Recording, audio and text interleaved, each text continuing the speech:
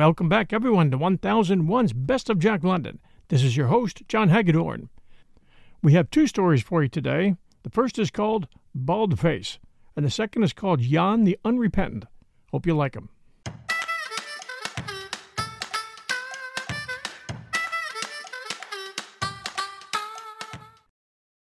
Talking of bear. The Klondike King paused meditatively, and the group on the hotel porch hitched their chairs up closer. Talking of bear, he went on. Now, up in the northern country, there are various kinds. On the Little Pelly, for instance, they come down that thick in the summer to feed on the salmon that you can't get an Indian or a white man to go nigher than a day's journey to the place. And up in the Rampart Mountains, there's a curious kind of bear called the Side Hill Grizzly. That's because he's traveled on the side hills ever since the flood, and the two legs on the downhill side are twice as long as the two on the uphill. And he can outrun a jackrabbit when he gets the steam up. Dangerous? Catch you? Bless you, no.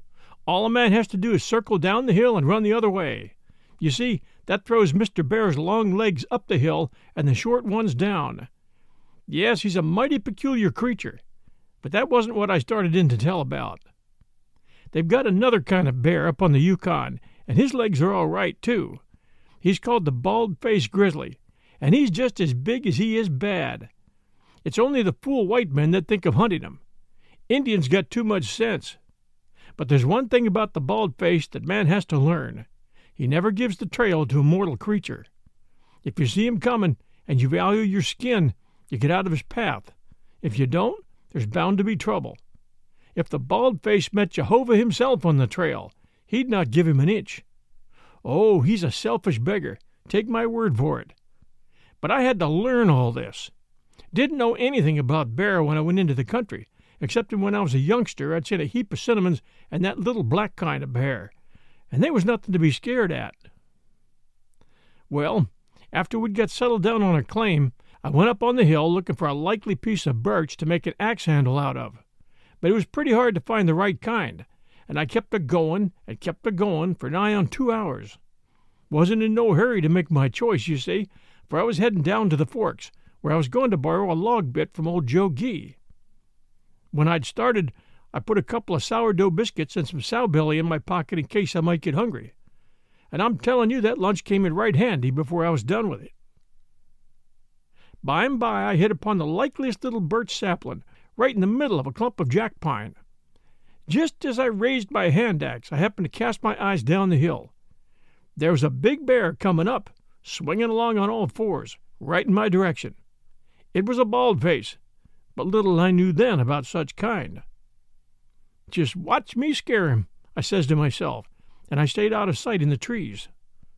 Well, I waited till he was about 100 feet off, then out I runs into the open.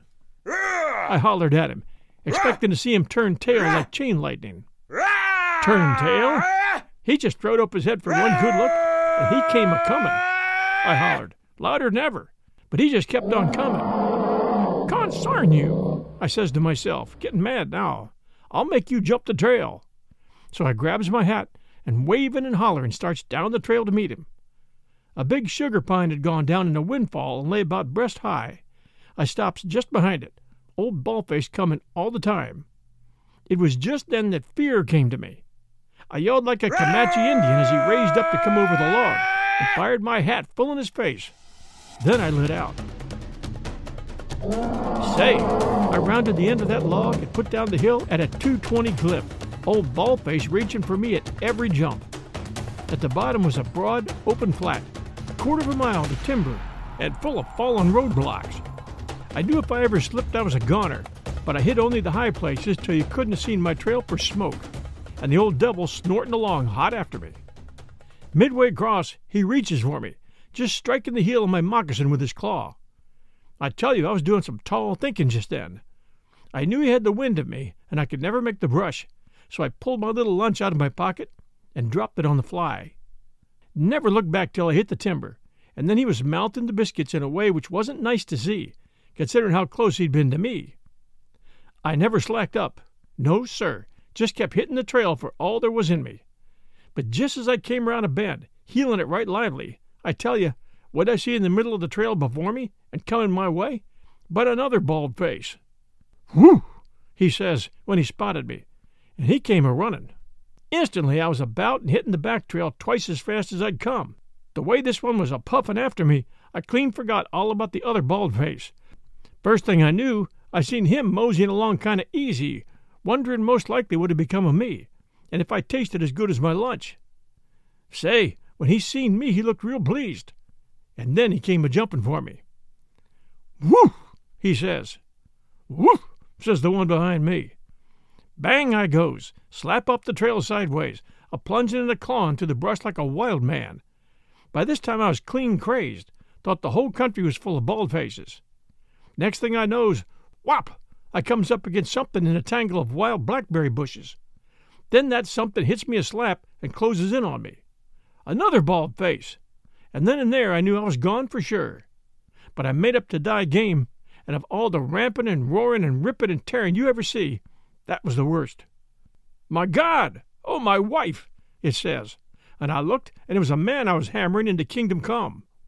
"I thought you was a bear," says I. He kind of caught his breath and looked at me. Then he says, "Yeah, same here." Seemed as though he'd been chased by a bald face too, and had hidden the blackberries. So that's how we mistook each other. By that time the racket on the trail was something terrible, and we didn't wait to explain matters. That afternoon we got Joe Gee and some rifles and came back loaded for bear. Maybe you won't believe me, but when we got to the spot, there was the two bald faces lying dead. You see, when I jumped out, they came together, and each refused to give trail to the other, so they fought it out. Talking of bear, as I was just saying,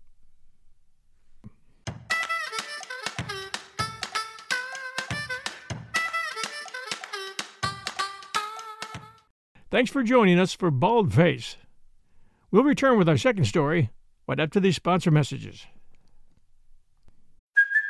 Hey, it's Kaylee Cuoco for Priceline. Ready to go to your happy place for a happy price? Well, why didn't you say so? Just download the Priceline app right now and save up to 60% on hotels. So whether it's Cousin Kevin's Kazoo Concert in Kansas City, go Kevin, or Becky's Bachelorette Bash in Bermuda, you never have to miss a trip ever again. So download the Priceline app today. Your savings are waiting.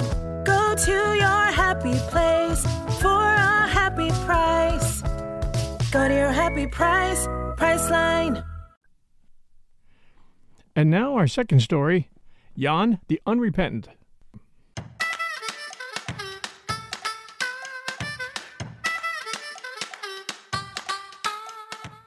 For there's never a law of God or man runs north of 53. Jan rolled over, clawing and kicking. He was fighting hand and foot now, and he fought grimly, silently. Two of the three men who hung upon him shouted directions to each other, and strove to curb the short, hairy devil who would not curb. The third man howled. His finger was between Jan's teeth. "Quit your tantrums, Jan, and ease up," panted Red Bill, getting a stranglehold on Jan's neck. "Why on earth can't you just hang decent and peaceable?" But Jan kept his grip on the third man's finger and squirmed over the floor of the tent into the pots and pans. "You are no gentleman, sir," reproved Mr. Taylor, his body following his finger and endeavoring to accommodate itself to every jerk of Jan's head. "You have killed Mr. Gordon, as brave and honorable a gentleman as ever hit the trail. You are a murderer, sir, and one without honor." "And you're no comrade," broke in Red Bill. "If you was, you'd hang without ramping around and roaring. Come on, Jan, there's a good fella. Don't give us no more trouble. Just quit, and we'll hang you neat and handy, and be done with it." "Steady, all!" Lawson the sailorman bawled. "Jam his head into the bean pot and batten down." "But my finger, sir," Mr. Taylor protested. "Let go with your finger, then. Always in the way." "But I can't, Mr. Lawson. It's in the critter's gullet, and nigh chewed off as it is." "Stand by for stays." As Lawson gave the warning, Jan half lifted himself, and the struggling quartet floundered across the tent into a muddle of furs and blankets. In its passage it cleared the body of a man who lay motionless, bleeding from a bullet wound in the neck. All this was because of the madness which had come upon Jan, the madness which comes upon a man who has stripped off the raw skin of earth and grovelled long in primal nakedness, and before whose eyes rises the fat veils of the homeland, and into whose nostrils steals the whiff of bay and grass and flower and new-turned soil. Through 5 frigid years, Jan had sown the seed. Stewart River, 40 Mile, Circle City, Koyukuk, Kotzebue, had marked his bleak and strenuous agriculture, and now it was Nome that bore the harvest. Not the Nome of golden beaches and ruby sands, but the Nome of '97, before Anvil City was located, or El Dorado District organized. John Gordon was a Yankee, and should have known better, but he passed the sharp word at a time when Jan's bloodshot eyes blazed and his teeth gritted in torment. And because of this, there was a smell of saltpeter in the tent, and one lay quietly, while the other fought like a cornered rat and refused to hang in the decent and peaceable manner suggested by his comrades. "If you will allow me, Mr. Lawson, before we go further in this rumpus, I would say it were a good idea to pry this here varmint's teeth apart. Neither will he bite off, nor will he let go. He has the wisdom of a serpent, sir, the wisdom of the serpent." "Let me get the hatchet to him," vociferated the sailor. "Let me get the hatchet." He shoved the steel edge close to Mr. Taylor's finger and used the man's teeth as a fulcrum. Jan held on and breathed through his nose, snorting like a grampus. "Steady all. Now she takes it." "Thank you, sir. It's a powerful relief." And Mr. Taylor proceeded to gather into his arms the victim's wildly waving legs. But Jan upreared in his berserker rage, bleeding, frothing, cursing, 5 frozen years thawing into sudden hell. They swayed backward and forward, panted, sweated, like some cyclopean, many-legged monster rising from the lower deeps. The slush lamp went over, drowned in its own fat, while the midday twilight scarce percolated through the dirty canvas of the tent.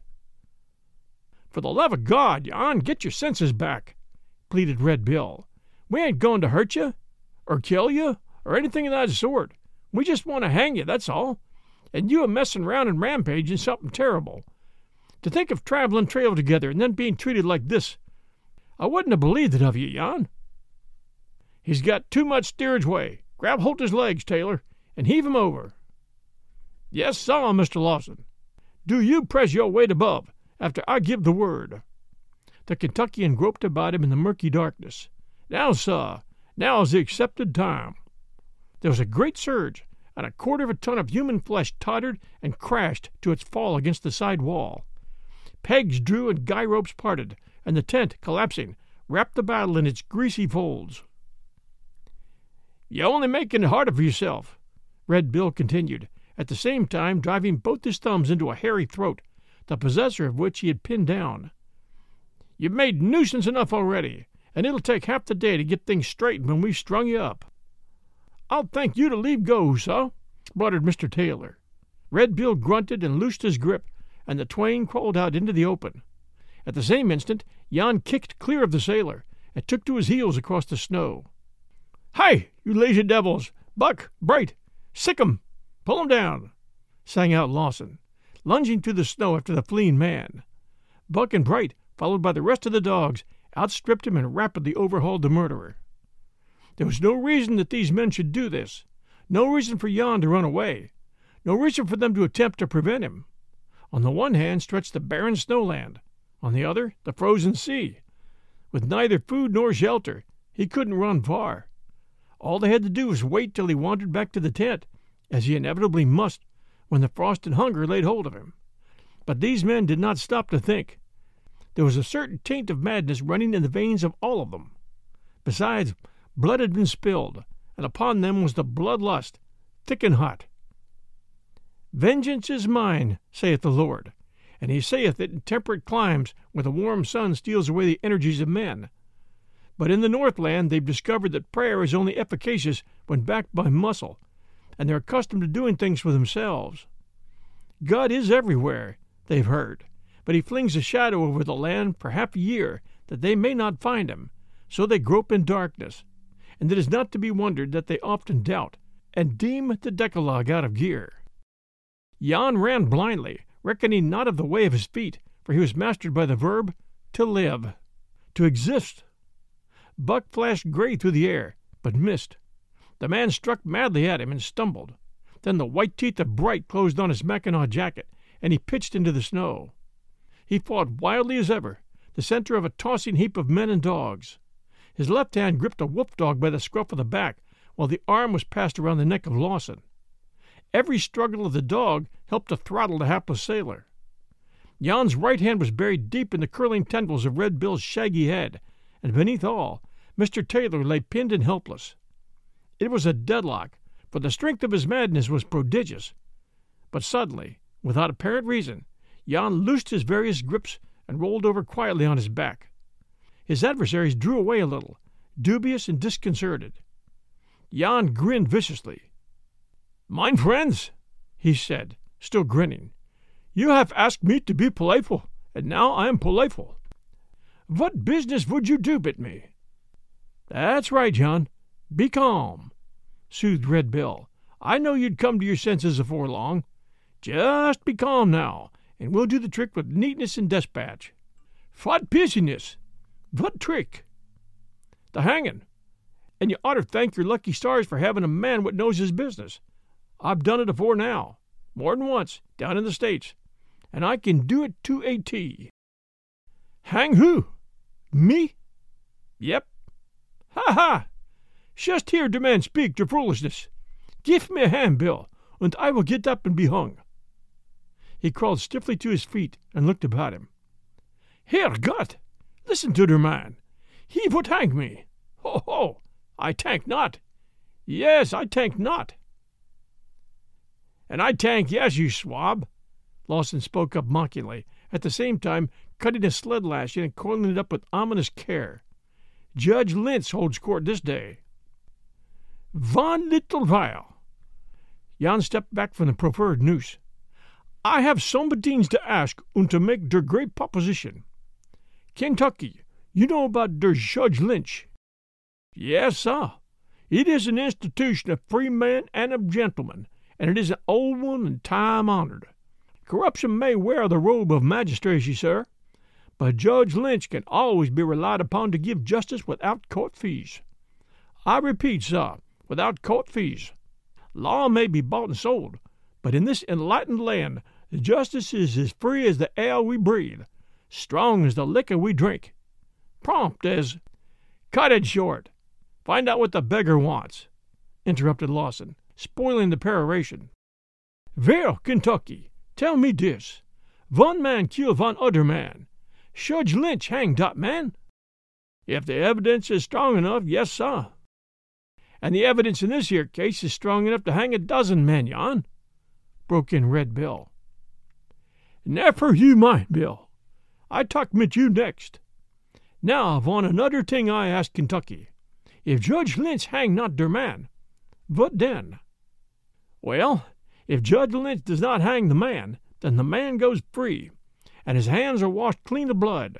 And further, sir, our great and glorious Constitution has said, to wit, that no man may twice be placed in jeopardy of his life for one and the same crime, or words to that effect. Und they can't shoot him, or hit him mit a club over the head alongside, or do nothing more mit him? No, sir." "Good. You hear what Kentucky speaks, all you noodleheads. Now I talk mit Bill. You know der business, Bill, und you hang me up brown, eh? What you say?" "Bet your life. And Jan, if you don't give no more trouble, you'll be almighty proud of the job. I'm a connoisseur." "You had der great head, Bill, und know soundings, and know some things or two. And you know 2 und 1 makes 3, ain't it?" Bill nodded. "Und when you have 2 dings, you have not 3 dings, ain't it? Now you follow mit me close, and I show you. It takes 3 dings to hang. First ding, you have to have der man.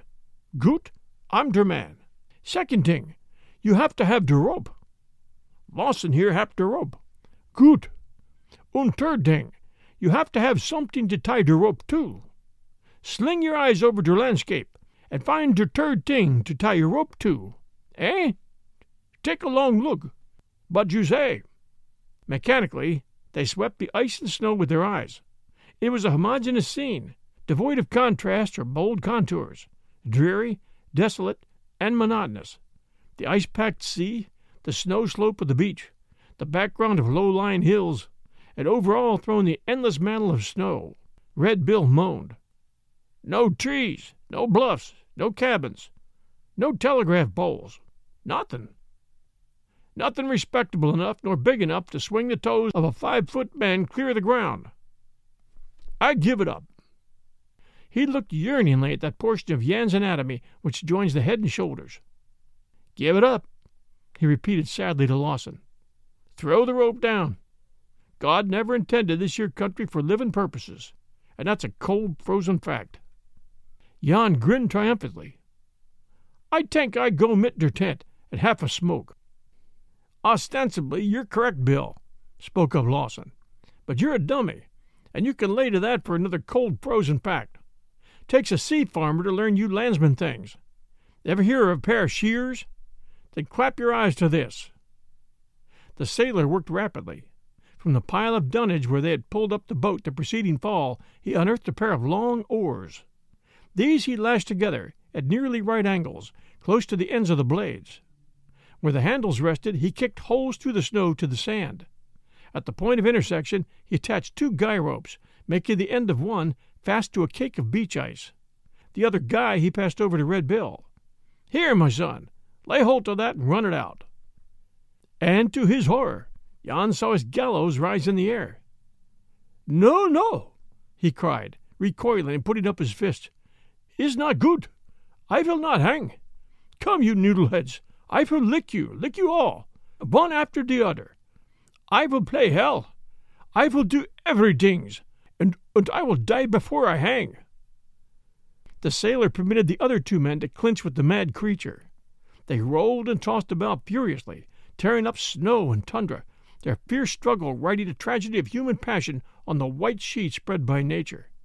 And ever and anon a hand or foot of Jan emerged from the tangle, to be gripped by Lawson or lashed fast with rope yarns.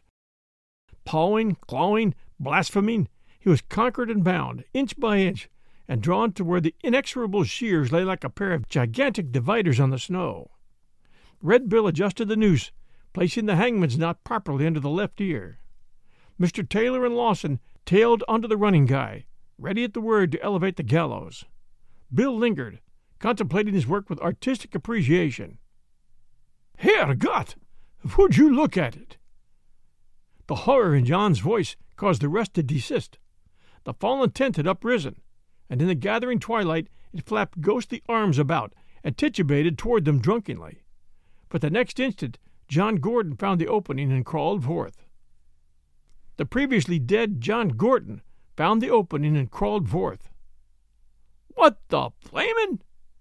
For the moment his voice died away in his throat as his eyes took in the tableau. "Hold on, everybody! I'm not dead!" he cried out, coming up to the group with stormy countenance. "Well, allow me, Mr. Gordon, to congratulate you upon your escape," Mr. Taylor ventured. "A close shave, sir, a powerful close shave." "Congratulate hell! I might have been dead and rotten, no thanks to you." And thereat John Gordon delivered himself of a vigorous flood of English, terse, intensive, denunciative, and composed solely of expletives and adjectives. "Simply creased me," he went on, when he'd eased himself sufficiently. "Ever creased cattle, Taylor?" "Yes, sir, many a time down in God's country." "Just so. That's what happened to me. Bullet just grazed the base of my skull at the top of the neck. Stunned me, but no harm done." He turned to the bound man. "Get up, Jan. I'm going to lick you to a standstill. You're going to apologize. The rest of you lads stand clear." "I tank not. Shust tie me loose and you see," replied Jan, the unrepentant, the devil within him still unconquered. "Und after I lick you, I take the rest of der noodleheads, one after the other, all together." Thanks for joining us for these 2 great Jack London stories. We just started 1001 Best of Jack London, and we really would appreciate reviews. So if you have a chance, please do stop and send us a review. Until next week, Sunday night at 5 p.m. Eastern Time, everyone, stay safe, and we'll be back soon with another Jack London story.